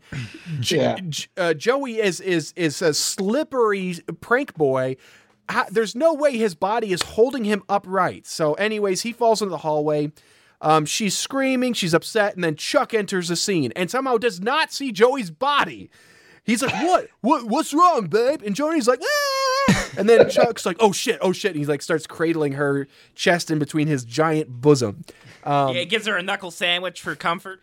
So then in a confusing turn of events, Chuck's like, all right, Joni, you go find everybody, collect them, and bring them here, but don't tell them what happens. All right, we'll come back to that in a second. We cut back into the bedroom where Jimmy and Carol, who are looking into each other's eyes, somehow cannot see a 6'8" tall man wielding a sledgehammer 5 feet from the bed. We then cut back downstairs where Chuck is looking for everyone. I don't understand. I thought it was Joni's job. But Chuck is down there, and he finds John and Mary, and he's like, oh, you guys, I can't even begin to tell you what the thing is that I just have seen. We go upstairs again, and Sledgehammer grabs Carol by the neck and shoulders-ish. He gently sits her upright and then gently turns her body until she dies. Technically, he snaps her neck, but it does not look like that at all. And then he lays her down nicely next to Jimmy, who Jimmy is like frozen in fear from the sex he just had and is like, oh, what's happening? I thought maybe he was just sleepy. Well, I put that. He eventually reacts and tries to get up, only to get hit by the sledgehammer. The shot dissolves into another shot. So we see this wide or medium shot of Jimmy getting up, looking sleepy. The sledgehammer comes into frame, connects with his chest, or so we think, dissolve, move camera slightly to the left, and then we cut to Jimmy in the same position, but now he's got a gaping wound in his chest, and he lays down to go back to sleep. The permanent sleep. Yeah. All in slow motion. Slow motion. Joni then screams, revealing she is in the room, and she runs away. Sledgehammer, in no hurry, follows her out. We then cut to another purgatory hallway shot where the camera angles to make it appear as if Sledgehammer is looming over Joni, like they're right neck and neck with each other. We cut back and forth from Joni running and then falling and crawling, and between shots of that and Sledgehammer's belly. So they set up a shot where Sledgehammer just walked towards the camera, but for some reason they cut to after his nipples are out of frame and it's just his gut. I mean, he's wearing a flannel, but it's like, I don't know why the fuck we're seeing this. Sledgehammer swings and misses after Joni hits the ground. She gets up and runs around the corner where she immediately runs into the Scooby-Doo gang. John is like, wait, what's back there? And so he walks around the corner and we see that there's nothing there. Sledgehammer is gone. But we see that the boy... we just cut to a shot. I don't know where this is. I guess he's watching the group or he's watching John, but we see the boy also wearing the translucent mask. Same clothes. Yeah, he's like looking down the hall at John or the group and then turns and exits the shot. But before he exits, he dissolves. Like he disappears. John finds Jimmy and Carol and then places Jimmy comfortably into the bed and tucks them both in. Yeah, tampers with the crime scene. Yeah. And then he finds Sledgehammer, and grabs him. Cut to... Wait, why is the... He left it behind. No, he didn't. He had it with him before. He had it with him because he tried to hit Joni. Whatever. But then he put it back. There's a lot of things that he put it back. Not going to make sense. And does John at this point know anybody's been killed? I don't remember. So he finds the sledgehammer after finding Jimmy and Carol's body. Well, before finding their bodies, does he know that someone else? Because he's very calm. He's like, "Oh, buddy," and like, does he assume that's raspberry jam on his chest, or like he just picks him up, puts it back in the bed, and everything's fine? John. And then he also went to Nam. John went to Nam. He's seen it. Well, and later he also uses the line, "Some bastard tore them to pieces." I mean, hardly. I would say someone turned her slightly and then hit him in the chest with a jar of jelly. Yes. So yeah, John puts them to sleep. Cut to everyone's back downstairs, and Chuck and Mary are consoling Joni. John walks in with a sledgehammer and explains Jimmy and Carol have been torn to pieces, as Zach has let us know, and he wants his ass. He wants the ass of the murderer. Well, it's the most tender part. That's He's why. been getting it from Mary, so. Oh, that's true. So if only John knew about Jimmy.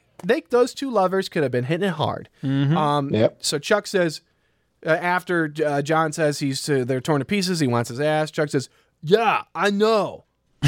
I want him too, but we need to figure out what the hell's going on. Calm down and figure out what we're going to do about it." John and Chuck argue about what to do about it. Mary jumps in. John shuts her down, tells her to shut it. Chuck and Mary continue to argue with John, but not hunting down the sledgehammer, which John wants to do. So Chuck asked John if he saw any kind of clue, which I'm beginning to realize it was like I unlocked a repressed memory of every fucking horror movie where somebody says, "Did you see any clues?" I don't know why that's a fucking thing. Like, clues for what? Like, who the murderer is? Like, because it's not going to help you. Clue, and it wouldn't help you knowing who the murderer is anyway. Yes. Like, if someone shows up in the house that's not in the 4 remaining friends, that's probably the murderer. That's them. You don't need clues. There's not a case. Kindly farmer. The Who mechanic. knows? Yeah. So Chuck asks John if he sees any clues. He says no. So Chuck says they should stay together in the living room until first light. Joni has a full-on panic attack and says they should leave. And I fucking agree. Yeah. Just fucking leave. If anything, the best advantage that Sledgehammer has is the narrow hallways. Yes. And not knowing where to go, what room leads to where. So, Chuck grabs her from leaving, and he's like cradling her and hugs her with his massive stupidity and tells her to trust him. So John isn't happy about Chuck's idea either, but relents and begrudgingly decides to follow Chuck's stupid idea. John says, "But if anything else happens, we hunt this sucker down and tear his head off." And then Chuck, almost looking at the camera, says, "Damn right we do." Yep. And then freeze frame. I want you to go over all the dialogue in this movie with like an ADR with your version of Chuck's voice. It's going to be the voice for everybody. I also really like that when Joni starts having her panic attack, Chuck looks at her and goes, "Joni, what's wrong?" Like, "What's wrong, Joni?" He's shaking the shit out of her. But anyways, we freeze frame on Chuck's face after he says those famous words, and I'm done. All right. So now they're pooped. Lots happened. They got to take a nap. And little John, he's first watch. So he's sitting there. He's got the hammer in his hand, and he falls asleep. And then when he wakes up, the hammer's gone. I don't know where that could have gone. But then he decides, to hell with the plan. He's going to go look for this bastard. This bastard who mulched his friends, who pulped them. He's going to find him, and he's going to kill him. He's going to get his ass. So he goes upstairs. He checks every room in the house, and he goes upstairs to the door. Okay, no. He goes and sees the boy. Sorry, I forgot that he gets a scimitar from the fucking sink, because he gets this huge knife out of the sink. And he sees the boy and chases the boy. And the boy goes into a room, shuts the door, then teleports little John into the room. Yes. Mm-hmm. Why? they didn't have the ability to make it look good. Why didn't they have him go in the room and pull the door shut? Because each room is a different circle of hell. Yes. See, I took this as their attempt to make it look like he opens the door, walks through it, and then comes out that same door and is confused. Oh. Like he got turned around because of purgatory magic or something. Oh, yeah, ghost force. Yeah, sure. Whatever the hell you want to call it. But they just couldn't really get it right. I figured it's more like in a video game when you go up to a door and press B, and then you're just seeing the transition of like you, like the Resident Evil games. Yeah. Like you see like the you actual... freeze it fades to black, and it fades and up, now and you're in a different room. You're in the boss room. Yeah. John got so sick and tired of entering and exiting the same rooms that he refused to turn the doorknob. Just like Wesley Snipes refused to open his eyes in Blade. Oh my god! And so the director's like, "Fine, fuck it, we'll do it in post." Sounds like something we would do. Yeah. I'm also glad you mentioned doorknobs, because Little John goes to open a door, the door, which we can believe hasn't been opened in 10 years because there's cobwebs all over it. And he reaches for it, and he's opening it, and then he's still opening it, and it takes him a very long time to open it. And inside is just like, it's a skull, a human skull on the ground. Child bone. Yeah, and it's some supposed to blood. be the boy. Explain yourself, Ryan. Yeah. What? Oh, I have no fucking idea. That's why I love Sledgehammer. It's inept in every way to the point of absurdity. I don't understand it. I've thought about it long and hard. So either the kid was left in there, forever. The cops never checked, and he just died. Then where are the rest of the bones? Okay. That's what I'm saying. His body would still be there. You're missing something very important, though, because we have to assume that this little boy is the grown giant man that's clobbering everyone with a sledgehammer. Yes. But he would have had to have gotten out of the door to clobber his mom and her lover to death. Yeah. So did he die in like that 3 minutes where he was left alone in there and turn into a giant spirit and come out and clobber them and decide he was a sledgehammer man? We may never know. I think I got that's it. That's what I mean. I have no idea. The only way for it to make doesn't sense. Make any sense. The only way for it to make any sense for him to have killed his mom is if he died somehow in the 3 minutes that she locked him in there. But that doesn't explain why he grew up into a 10-foot tall man. monster. Yeah. I think I got it. Joe thinks he's cracked this. Joe, don't disappoint us. Yeah, so what it is a random person came in there and killed the lover and the mom. The boy died in the closet, but then much like Jason Voorhees, who died in the lake and then became a grown man killer, he has come back and used the sledgehammer to kill like his hero did, who killed his abusive mother and lover. Right. Okay. But also, that's what they say in the seance. That's part of the seance. It's very obvious that whoever, if it's a boy and his big pal, if it's the little boy transforms into a big boy like in Ocarina of Time. Oh yeah. Hey, now we're talking. If it's like that, then the only I like Joe's idea. Yeah. Well, yeah, that's Some what they set up. random They crazy say that the spirit of the boy stays there, waiting to get revenge for his mother's death. Right, but anybody, it is basic. That's what it is. Friday 50 Part 2, basically. As long as he's dead, because that's the only way it makes sense. Because he can teleport, he can disappear. All that stuff. It's a supernatural killer.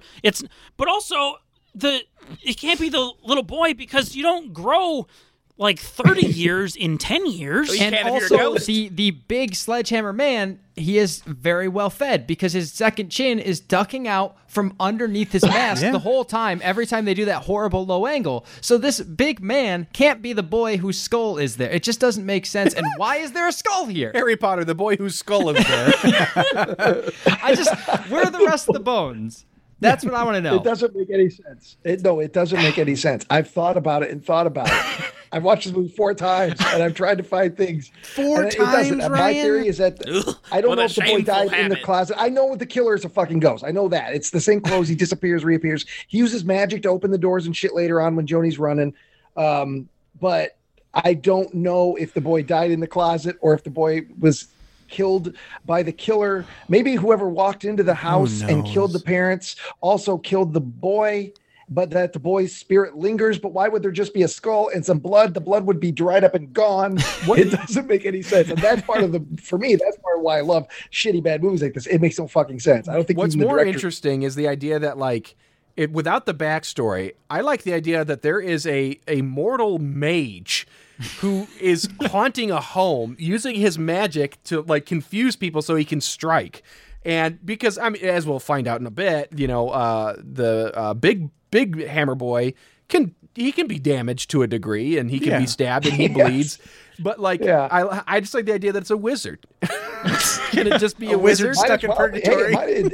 At this point, I think it can be anything you want. I think when there's ineptitude in a movie to this level where you have to fill in the gaps, you might as well. Hey, if you like the idea of him being a wizard, might as well. You stare into Sledgehammer, and Sledgehammer stares back. Can we campaign Scream Factory to do a re-release of this film, we have to 4K upscale, but we get him to change the name to the boy whose skull was there. I don't think they'll do this video, but another boutique label put this out a couple years ago, so it wouldn't be totally unheard of. This movie has a lot more fans than I realized. Did they remaster it? I don't think so. I think there's some special features on there, interviews and shit. Though I'd like to see those. Some answers. Did they Lucas the film? That's what I mean. I want to know what they were trying to go for. Sledgehammer with walkie-talkies. All right, so Little John turns around after finding the skull in the closet, and there's a table with the mom and the dad from the beginning of the movie. Or sorry, the mom and her lover. The woman and the lover. And the lover's holding a newspaper clipping that says woman and lover found dead, boy not found. And there's also a star on the wall in blood. And I think what happened was they said, does anyone know how to make a pentagram? And someone said, oh, I do. And they didn't. And they accidentally made a star. That's the only reason that there'd be a star on the wall. It's upside down and it's a little squished. Yeah. They tried. And then Detective John over here figures out it's the boy that's doing all this. And he looks over, and there is the tall Sledgehammer man just smiling like a goober in the closet. I'll be honest. I like the mask. I like the doopy face. It's so doopy. As much as that shot is awkward when Jimmy and Carol are having sex and we just see him, we hard cut to him looking through the door with the peek. It's not scary. It's unsettling. It's unsettling. That's the way to describe it. Uncanny. Occasionally, he looks like Salvador Dali. Yeah, in a weird way. He does, and he's unsettling. Then there's a good slow motion fight between Sledgehammer Man and Little John. But he brought a knife to a hammer fight. That's right. I was really hoping that we'd see another, because at this point I think we've only seen 2 Sledgehammer kills. Jimmy and the guy at the beginning. The lover.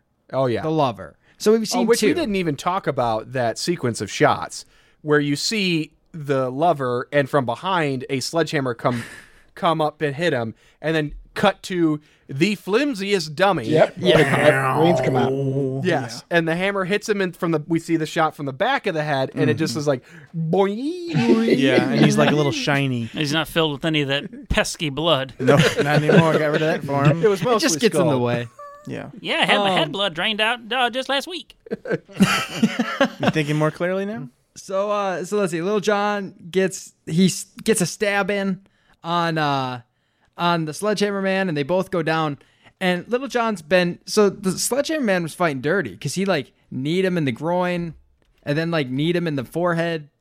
And Little John's allowed to get out now, but then he's walking real slow. Like something happened. He's not feeling good because he got hit in the nards, like Wolfman in Monster Squad. Little John walks out into the cramped hallway. That's where the 3 remaining people are. Little John keels over, and he's got the knife in his back now.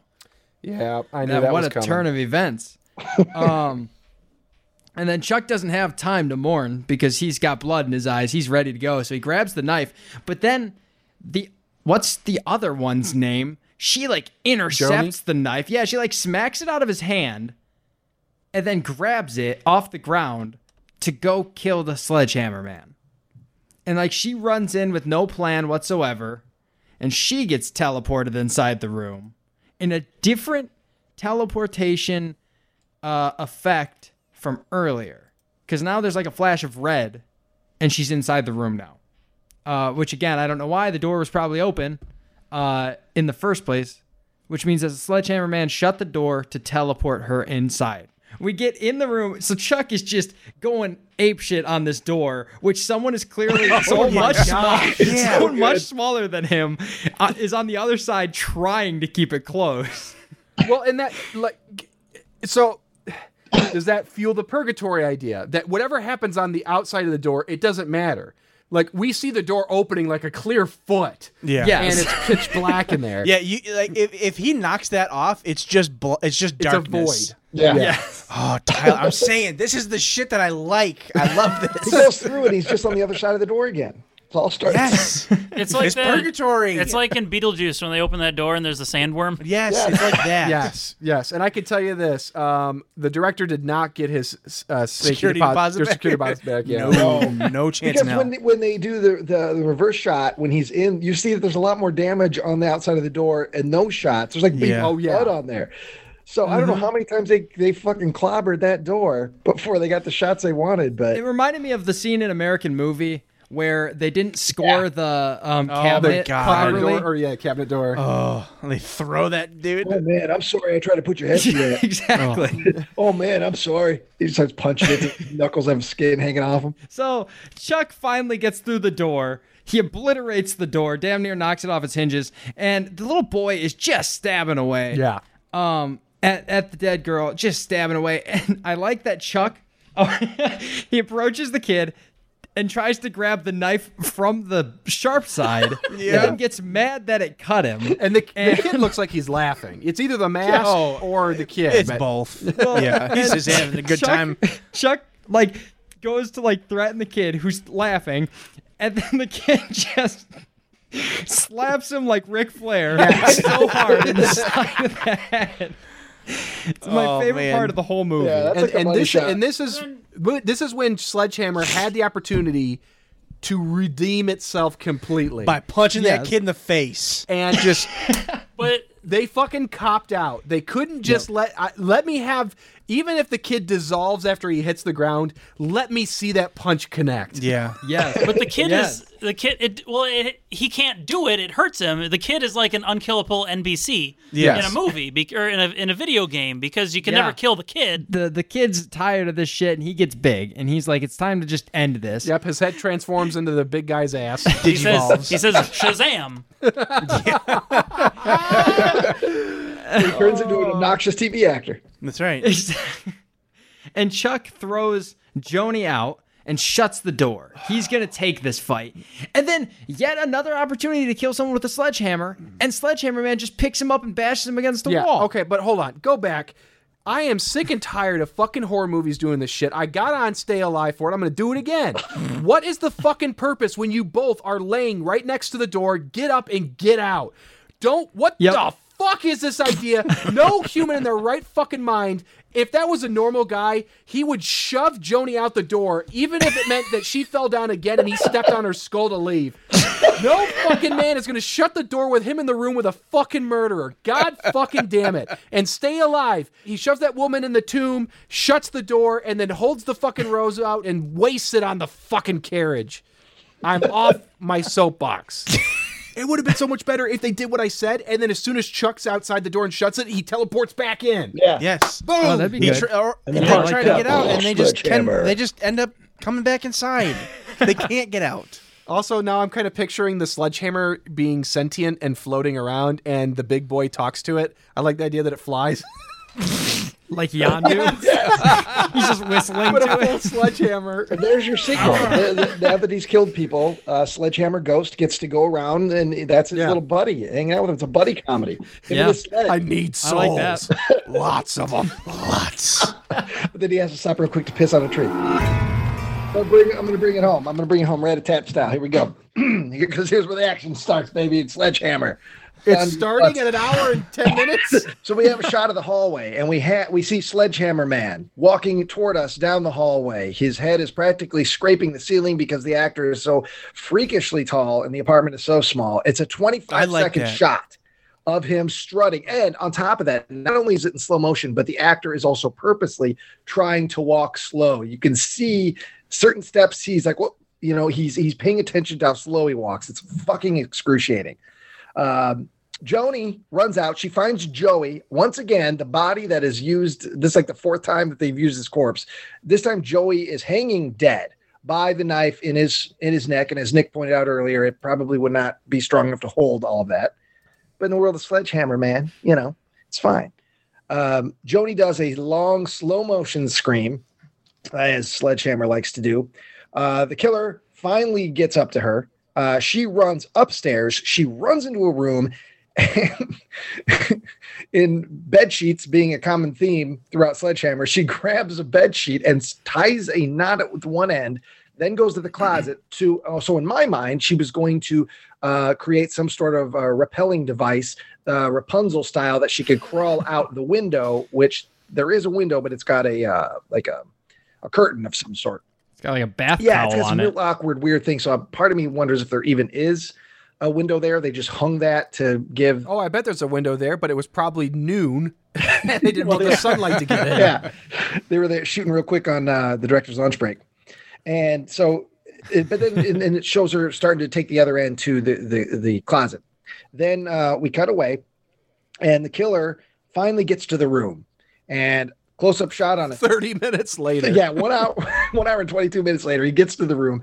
It's a close-up shot on his hand, on the doorknob. Again, slow motion, pushes it open just a little bit, then takes his hand off of it, which makes you believe, like, well, I guess he's not going in after all. But no, he does. We go back into the room where Joni is, and he walks in. But where the fuck is Joni? Maybe he just got bit by a spider on the doorknob. Well, I was going to say, that's it. Is there any chance that there's a small tale being told here about a young boy who constantly, accidentally wants something to drink, needs something to eat, walks in on mom having sex with her affair partner, and like he always stops to think before he opens the door? There could be something there. I mean, the evidence in the movie would hold weight. I don't think the director is. I am just really trying to make up for Demon's Rook, guys. I embarrassed myself a lot. Did you find the second Sledgehammer in this movie, Tyler? Did you find the ninth demon? I did. It's a real tall guy. Yeah. All right, so where the fuck am I? All right, yeah. So Sledgehammer Boy comes walking into the room. But where's Joni? Fuck you. Joni comes running up off screen somehow. I don't know where she was hiding. In slow motion. I really like this, though. She hits him in the back of the knees, like right in the back of his knees. He falls to his knees. She's got a baseball bat, by the way. Then she starts beating the living shit out of him in slow motion. She gives him 5 hits, just one after the other. And then, he's down. He's kind of knocked out real quickly. She attempts to open that curtain thing. I don't know if it's glued to the wall. She doesn't even attempt. She goes to it and turns around and sees him getting up. Yeah, and of course, Hammerman is getting up. But Joni is now 100% in fight mode, and she, without hesitation, kicks Hammerman right in the balls. Just boom, right in the old nutsack. He falls down. Then... do ghosts have balls? Oh, yeah, 100%. Yeah, that's in most accounts, like in the 18th, 19th century hauntings. Yep. The giant balls. That ghosts have balls? Well, that's ectoplasm is ejaculate. Yeah, it's all slimy. It gets, like, cold in the area. Yeah. Don't you remember in 13 Ghosts that all the ghosts died because of, like, extreme BDSM stuff? Mm-hmm. And they just had their tits out and their assholes open and their dicks out. Yeah, their balls got stepped on to death. Yep, and Monk just kept screaming about how filthy everything was. Well, yeah, the balls are the only things you can see because they're always blue. Jeez. Anyway, let's see here. Joni runs. Okay, kicks killer in balls. Right, Joni runs. She's running down the hallway. She runs down the hallway. She tries all the doors. There's 15 doors, and it's like a fun house. She tries every door. They're all locked. Frank Gorshin from Batman is behind each door laughing. They've all got question marks. So the killer Hammer Boy walks out of the room. Joni is now in a new room. She's just running room to room. Instead of getting the fuck out of the house, she's just running room to room. Exactly. She goes into a new room, and there's an extension cord. And Joni, we didn't realize this, is like Mr. Wizard. She's incredible when it comes. She's like MacGyver. She grabs this fucking extension cord, ties it around the doorknob, plugs it in, has a hard time plugging it in. We linger on the shot of her trying to plug in the cord for a good 10 seconds. Then we get this like point of view shot of Sledgehammer Man walking down the stairs, intercut with her fucking around with this extension cord. And again, in Sledgehammer fashion, it is long and excruciating, and it's like, God, just get to the fucking thing. And then he gets to the door and he puts his hand on the doorknob, and lo and behold, he starts to get electrocuted because whatever she did by tying that extension cord to the doorknob, but she's also holding the extension cord as it's happening. So I guess she was grounded or something. Well, and so are we. Apparently, ghosts are conductive. Yeah. Yeah, I mean, Well, if a Home baseball Alone bat rules. can hit him, It's- Is the sledgehammer a ghost too? the sledgehammer It's type kind of of, weapon. it dissolves. It disappears. yeah. I think so. Oh, you're right. It does dissolve. Okay. It's one of his accessories. Yeah. Boy, this was real let's see. silly. So He he gets gets zapped electrocuted, like makes his that. hand bleed and all this stuff, which is, he's a ghost, but he bleeds. When did Nightmare on Elm Street come out? 84. 84. Okay, so did this predate predates that? it. Yeah. Okay. Yeah, It's oh, 83. yeah. I was gonna say that. The date at the end of the movie is 84, but it was Yeah. shot in 83. Yeah, it's got a copyright of 84 at the end, so I don't know if that was. Fuck me, where are we at? I love It it's turns into a 20 new room extension cord. Yes, he's getting electrocuted. She's in the kitchen. Yeah, he gets electrocuted. Yeah. But she runs out. She runs to the kitchen. We find out Sledge is still alive, and he's angry. He's frustrated, and he takes it out on the lone TV in the house. Smashes this TV. It's a nice little explosion. Real sledgehammer right into the fucking thing. And Jodi's in the kitchen. Jodi tears through every cupboard, every drawer, looking for What is she looking She's for? presumed- She's looking for another Because- scimitar. Because why would you look anywhere but the I don't know, maybe drawers? they got a gun in here somewhere. But she doesn't even take her own advice and just fucking leave. Like, Yeah. Then she did runs Ryan away. die? Oh, did we lose him? a terrible. God, we're- are we in Oh, wait. purgatory? We lost you for a second. Oh, shit me on my butt. What? I'm so sweaty right now. It's so hot. She's in She the gets the kitchen. butcher knife. Yeah, she gets the butcher Okay. knife, slashes him. So she grabs the cleave, puts it right into the fucker's clavicle. It doesn't phase him because he's a ghost. He pulls it out. Whereas a nut shot would. Yeah, well. Well, yeah. I mean, ghosts can feel nut Be shots. consistent here. Okay, so now this is when she attempts to. She does this really shitty half-ass. They didn't even try to choreograph it. There was like no energy. She slips right by. Like he's standing in the doorway and he's a fucking Andre the Giant in this doorway, and she's still able to slip by him out the door. And he kind of half-assed tries to grab at her, and then it's like, whatever. It's garbage. It made me laugh. But I will say that the leg sweep is delicious. Yes, yeah. So, okay. Which reminds me, there's an early part in the movie, and we didn't hit on it. I don't know, but when John, one of my favorite things in the movie, when John throws the sledgehammer in frustration, it bounces back and hits. Yep. It's like a blooper. I watched it like 7 times. It's so good. All right, so the kid. So he gets by the killer. She's going to run into the same fucking room that she had just been in. With the rope and all that. So she's like, fuck it, I guess I'm just going to go in this room again, knowing full well that there's no escape. But before she can, Sledgehammer Man uses his powers to slam the door before she can get in there. Then he gets up to her, he swings the sledgehammer, misses her by 15 miles, but she still goes, whoops. And Oh, I thought it looked good. I mean, it's fun. And we think she's going to die. Sledgehammer Man's getting ready to, deliver his final blow. And then, boom, hero moment. Here comes Chuck without a shirt. He lost his shirt, got beat up last. Hey, man, I'm going to pop your top off. Go get some sweet and low. He shows up without his shirt, and there's a battle. There's a fight. He and Sledgehammer Man go at it. He does this. I searched Google to see if there was a term for this. But he does that thing where you clasp, both your hands. Like you're an old timey mayoral candidate. Yes. Go watch any MMA or UFC fight. All the power comes from putting both your hands together and then just launching your upper torso at somebody. Yeah, that's the Mayweather fight. That's how that got won. Yeah, that's what they say. So that's what Chuck does, and he just starts pummeling Sledgehammer Man. And we do get what I thought for this movie anyway was an interesting shot. We see the point of view of Sledgehammer Man as Chuck is beating his ass, but we're seeing his point of view through his The mask. mask, similar to Halloween, because you've got the eye holes. Yeah. And they choreograph his point of view with the hits. So Chuck hits him, and you see, it's, whoa, his head bobbles to the left. Chuck hits him, whoa, his head bobbles to the right, which I wasn't expecting at a Sledgehammer. I wasn't expecting anything that, dynamic, I guess, to come out. I thought he was going to poke him in the eyes like the Stooges. Boink! Yeah. Right there. And I don't think the director was expecting them to break his bedroom door. No, Probably not. All right, so Pummel's kill the killer. Yeah, they battle pretty hard, and then Chuck gets a hold of the sledgehammer, and again we get another shot of the point of view shot. Now it's just with the sledgehammer. So Chuck's hitting him in the face with the sledgehammer. His head is going to and fro, and these are the final blows that presumably kill the sledgehammer man. He falls to the ground. And he is coated in A blood. lot of blood. Yeah. They used all the blood in their budget was used. They spattered a few here and there throughout the movie, but all of their blood budget went here.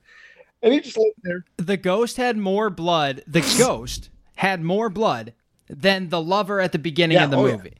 Oh, okay. So we're almost done. All right. So Get us to the end. Because we still got to review this. The killer's basically dead at this point. He's covered in blood. He slowly stops breathing, and Chuck and A hammer to the face is one weakness. yeah, that's right. He brings his kryptonite with him at all times.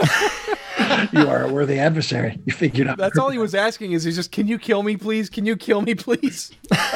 So Chuck and Joni and Chuck go out the door, and no sooner do they get right out of the door. It's morning now. What Chuck will always wanted. Don't leave until dawn. He goes outside. The camera tilts up, and we see in the window, Ghost Boy is staring at them. He's now a little boy again, and he's just staring at them out the window. And then credits. I gave some highlights. One, the credits change speed throughout the credits. Here's some little jokes. That are thrown in during the credits. Special effects done by Blood and Guts. That's in I the thought that was a company name. That's also it's in the beginning too. The opening credits too. Yeah.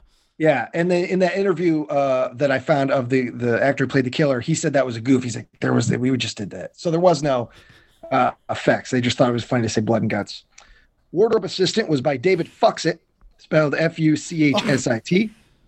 Choreography done by IC Nunn, spelled KNUN. Location manager was Mike Hunt. Where was this comedian when the script was getting written? I don't know. Yeah, no kidding. There are multiple secretaries. One of them was named Jack Meoff. And finally, special sound effects by IP Freely. So, Hey, there you classic. go. That's That's the Sledgehammer. movie. That's our story. Oh, hey, I found a behind-the-scenes picture of Carol and Jimmy together. Oh, look at that. And they're still together today. All right, here we go. Our ratings from Malevolent to Benevolent.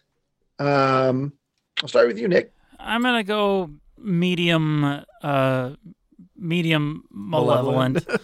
It was mostly a slog for me. There's some stuff in there that I liked, I guess. I think I just more or less like the campiness of it and the weirdness of 80% of the movie being in slow motion. There's just something weird about that. Like, that's a perfect storm of its time and the technology of its time and the weird stuff. I like that atmosphere. I like how sleazy everyone looks. And I like the idea of, a bunch of bodybuilder dads going on a camping trip together and, like, having a food fight and doing weird shit like that. But beyond that, I'm puzzled. I'm frustrated. I am angry. And there wasn't really, too much groundbreaking stuff I can think of. So yeah, I'm pretty in the middle of malevolent territory, but I'm not leaving. Let's go with Joe. Oh, all right. So I did not have a good time watching this at all. Don't say, Joe. No, I thought it was Joe not liking movies? Joe hates movies. I'm surprised you made it through this movie. Oh, yeah. No, this is a boring watch. This is an extremely boring watch. Basically, this really has nothing going for it. The only points I'll give it at all is just that it's obviously an extremely low-budget movie made with nothing. But I mean, other than that, everything about it was terrible. So I'm going hard Malevolent. Who's next, Joe? I'll go for Zach. Yeah. All right. I have to also go Malevolent. There was not enough sledgehammer kills in a movie that prides itself on someone being part of or existing within the sledgehammer. I like that. Yeah, I like that idea. That's interesting. Right, we gotta write that down. Yeah, write that down quick for Sledgehammer 2. I only counted 3 kills, and that's including the TV. 3 Sledgehammer kills. Yeah, sure. I don't know. I mean, there's like a campiness to it that is fun. Like what Nick said. Like there's some goofiness. It's stupid. It doesn't make sense why they started a food fight, but it's funny and it's entertaining briefly. But I was like, my ADD, I was trying to get the hell out of there whenever they went into slow motion for another 8 to 10 minutes. You were standing on your front porch with your door open, looking inside, just like, when can I get out of here? I literally had to watch this in 2 parts. I watched the first half earlier this morning, and then the second half like 3 hours later because I had to recharge. It's Malevolent, but like, it's not that I wouldn't put this on again while doing nothing. Like if I was like doing something else and I was like, oh fuck, Sledgehammer happens to be right where I am pointing at the remote right now, then yeah, I would watch it. But I will think of this movie every time I do construction or demolition the rest of my life. All right. Trevor, hit us. Yeah, I'm gonna hit you with a sledgehammer. Yeah, this is definitely a Malevolent movie. There are things in it that I really liked. I had to step out. I had to go to the bathroom during part of this discussion. I think it was during the scene that I really liked. The shot that I really liked was when the camera was like his POV in the hallway and she's trying to run away. The way she's trying to run away is very silly, and she's just slipping over herself. But there's something very creepy about how small the hallway is, how high up the camera is.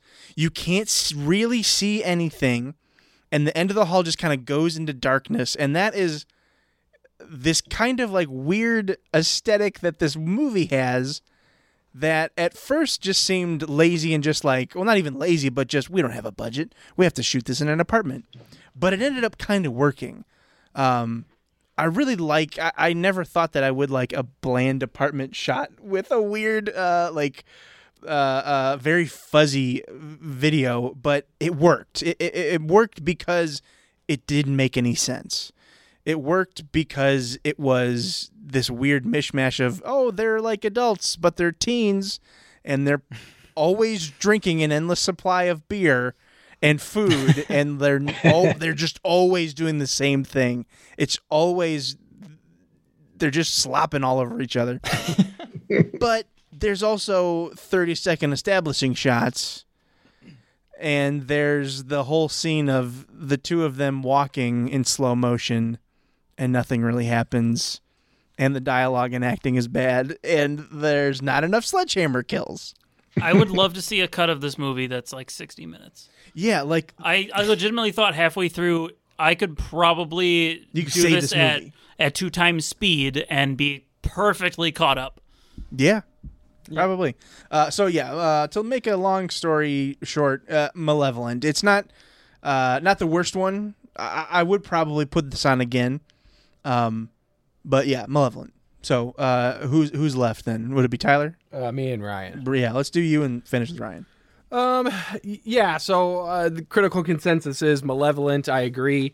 I think the 3 movies for the Hunt for Bad October so far, Doll Factory, Demons Work in This, I think they all qualify as, you know what, watch it ahead of time and then watch it with some friends. Yeah. Do your due diligence, get some goofs in, and then get your buddies together and enjoy a good romp. But don't go in expecting something that it isn't. It's not going to knock your socks off, and it's also not going to be so bad that you're laughing your ass off the whole time. It requires some effort. And so steal our jokes if you have to. Just do Hobbit bits and Goonies bits. Who cares? I think Sledgehammer is worth it. It is I in the actual scoring that we'll do in the wrap up of the Hunt for Bad October series, I think you'll be surprised by some of the areas that Sledgehammer excelled in.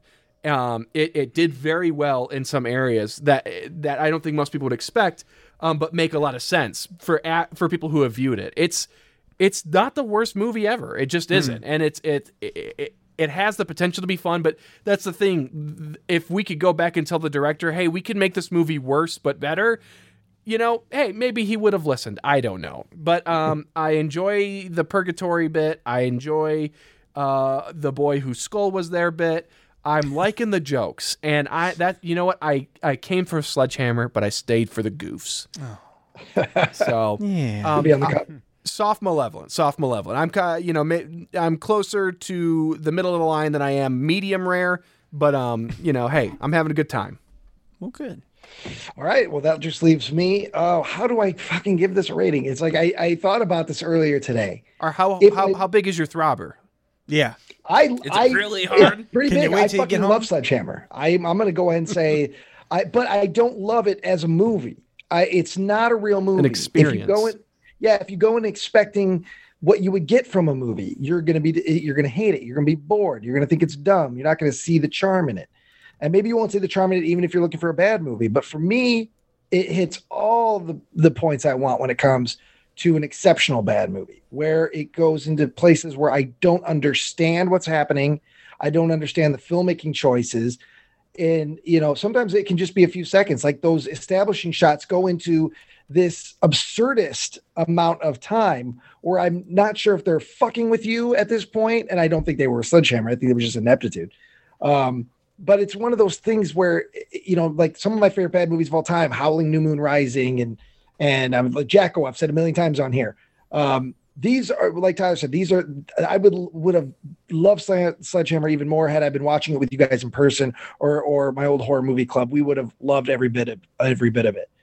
But I don't know. It's a terrible movie. It's a fucking piece of shit. It's not a good movie. You know what I mean? I can't say it's a good movie. So if you're Joe Buckley going in expecting to see a movie like you did, no. Oh yeah, you're gonna hate it. 3 thumbs down. It's not good. But if you are of a certain mindset and you're looking for a bad movie that maybe has just like really high, just weird fucking shit that Joe has to take performance enhancing drugs in order to have a good time watching this. Yeah, he made a high joke, Ryan. Oh, did he? I'm so glad he's so far away on my headphones. Hundreds of miles. Yeah. Like under the sea. He sounds like it. But so it's like I'm gonna have to fucking say Benevolent. But again, like I said, with the understanding that this is not a good movie. The other two movies, yes, go watch those as movies.